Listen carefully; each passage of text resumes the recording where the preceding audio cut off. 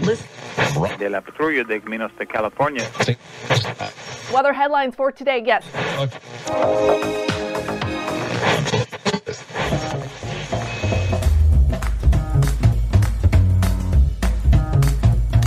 Welcome to the Revenue Generator Podcast, an I Hear Everything production. In this podcast, you'll hear how industry leaders integrate sales, marketing, product, and customer success into a single business unit with a common goal of optimizing their revenue cycle.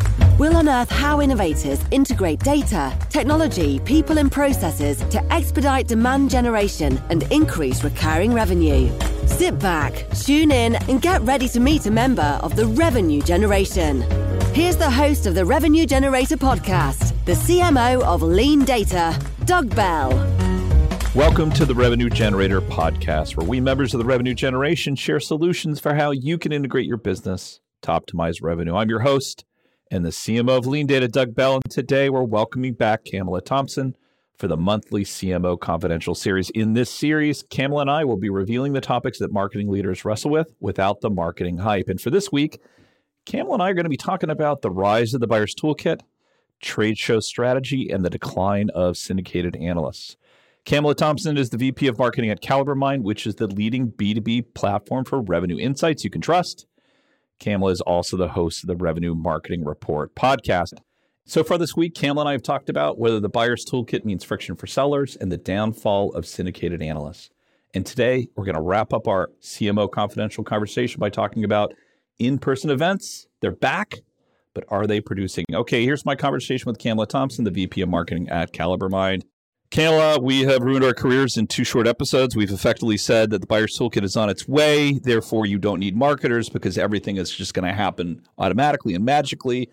Virtual high five. And the second thing we did is we said that the analyst community's business model is in flux. How's this for diplomatic? And they really need to understand that that is changing and marketers are now cynics. Today, we're going to get back to safety land. You ready? Here we are, back to safety land. We are going to talk about in-person events. Woo! It's so safe. So safe. This is my topic for the week, so I'll set it up, Camela, and that it is invigorating to be, if anybody has not been out on a trade show floor in the last 3 years, get out there. Wear your mask, but get out there. The energy is, you can almost see it. It's kinetic. People are so excited to be back in person.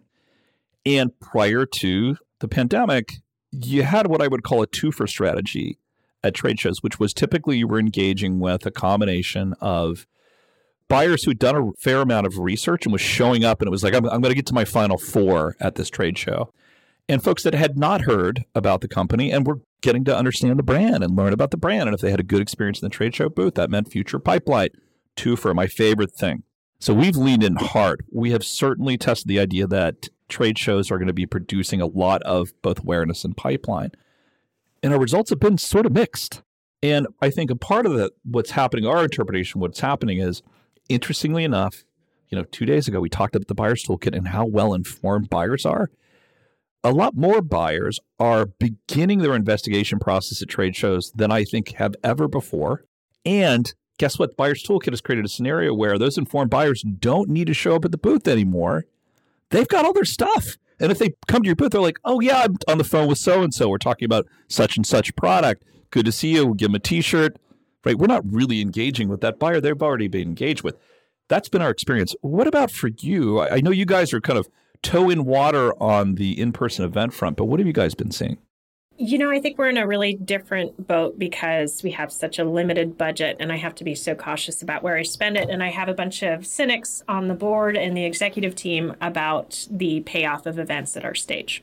So it's really hard for me to justify an event without a speaking engagement or something else we can attach to make it a little bit more meaningful. So if you can get in front of folks in a different way that's meaningful, adding to that buyer toolkit experience, a compelling speaking session, some really enthusiastic customers who are willing to participate on a panel about a best practice topic that's product agnostic, something along those lines. If you have that, absolutely. I think that's such a great opportunity to generate a little more the 2-4 instead of just engaging with people who are already engaged with you.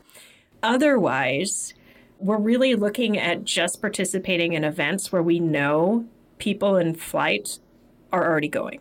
And it's been a tough decision-making process. It really has, especially with COVID fluctuating. And in the summer, we saw people, we work with a really introverted audience, and we saw people taking the excuse during the nice weather not to be in person. It's kind of a little bit of a crapshoot still. I think we've seen that change as the weather's cooled down. We have some really big, compelling events like yours, the OpStars. I've seen it all over social media. So I'm having a bit of FOMO. But I think we're in a slightly different position and a little gun shy.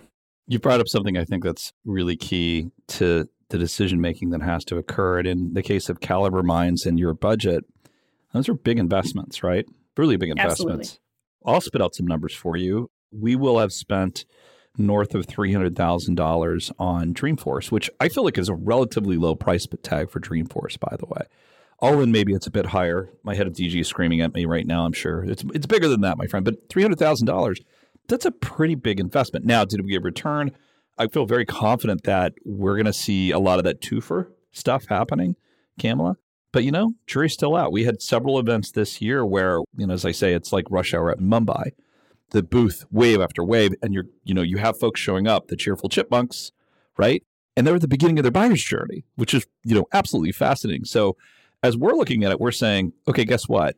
The trade show circuit, live events, they're an important part of our mix, but our playbook's got to change. And you talked about some key elements of the playbook that used to work for me. Do I have a speaking slot? Right?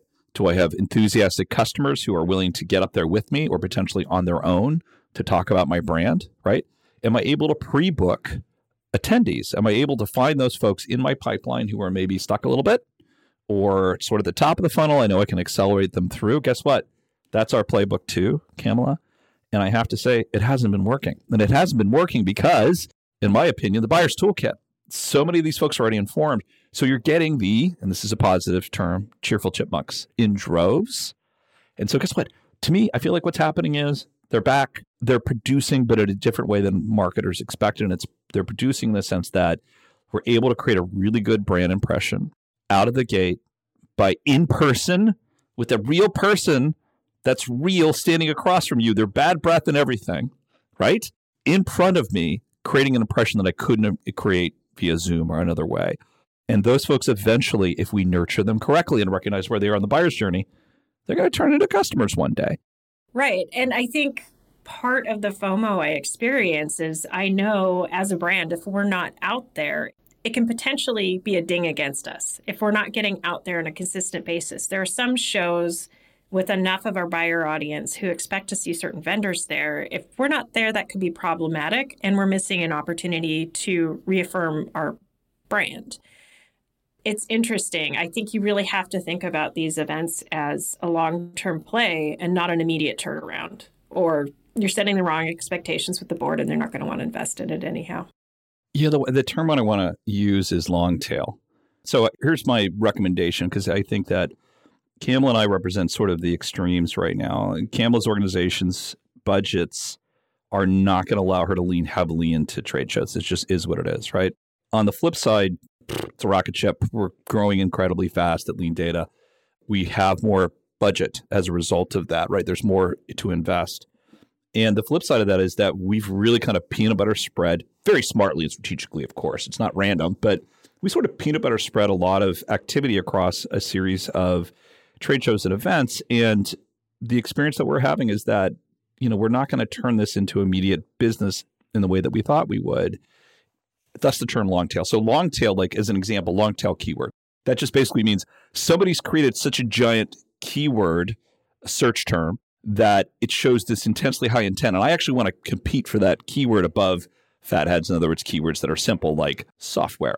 I think we have a similar thing, which is that there is a long tail to that journey, to the buyer's journey that we're creating.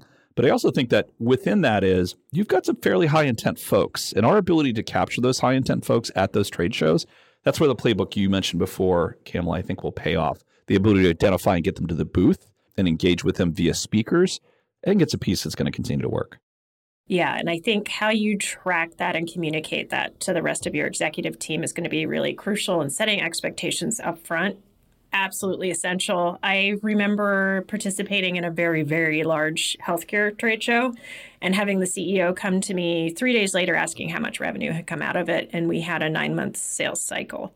A misalignment of expectations were definitely present there. So the earlier you start talking about it, the more you set expectations, the better off you'll be when you decide to make that investment. What do you think is going to be happening for you and CaliberMind in 2023? Hearing some of this from me for the first time in terms of our experience, how are you guys feeling about next year? I already have my eye on a few events that I do want to participate in. I am trying to get some of us on the speaking lists already, been applying. We are going to be using that playbook, but also setting the expectation that this is a long-term play.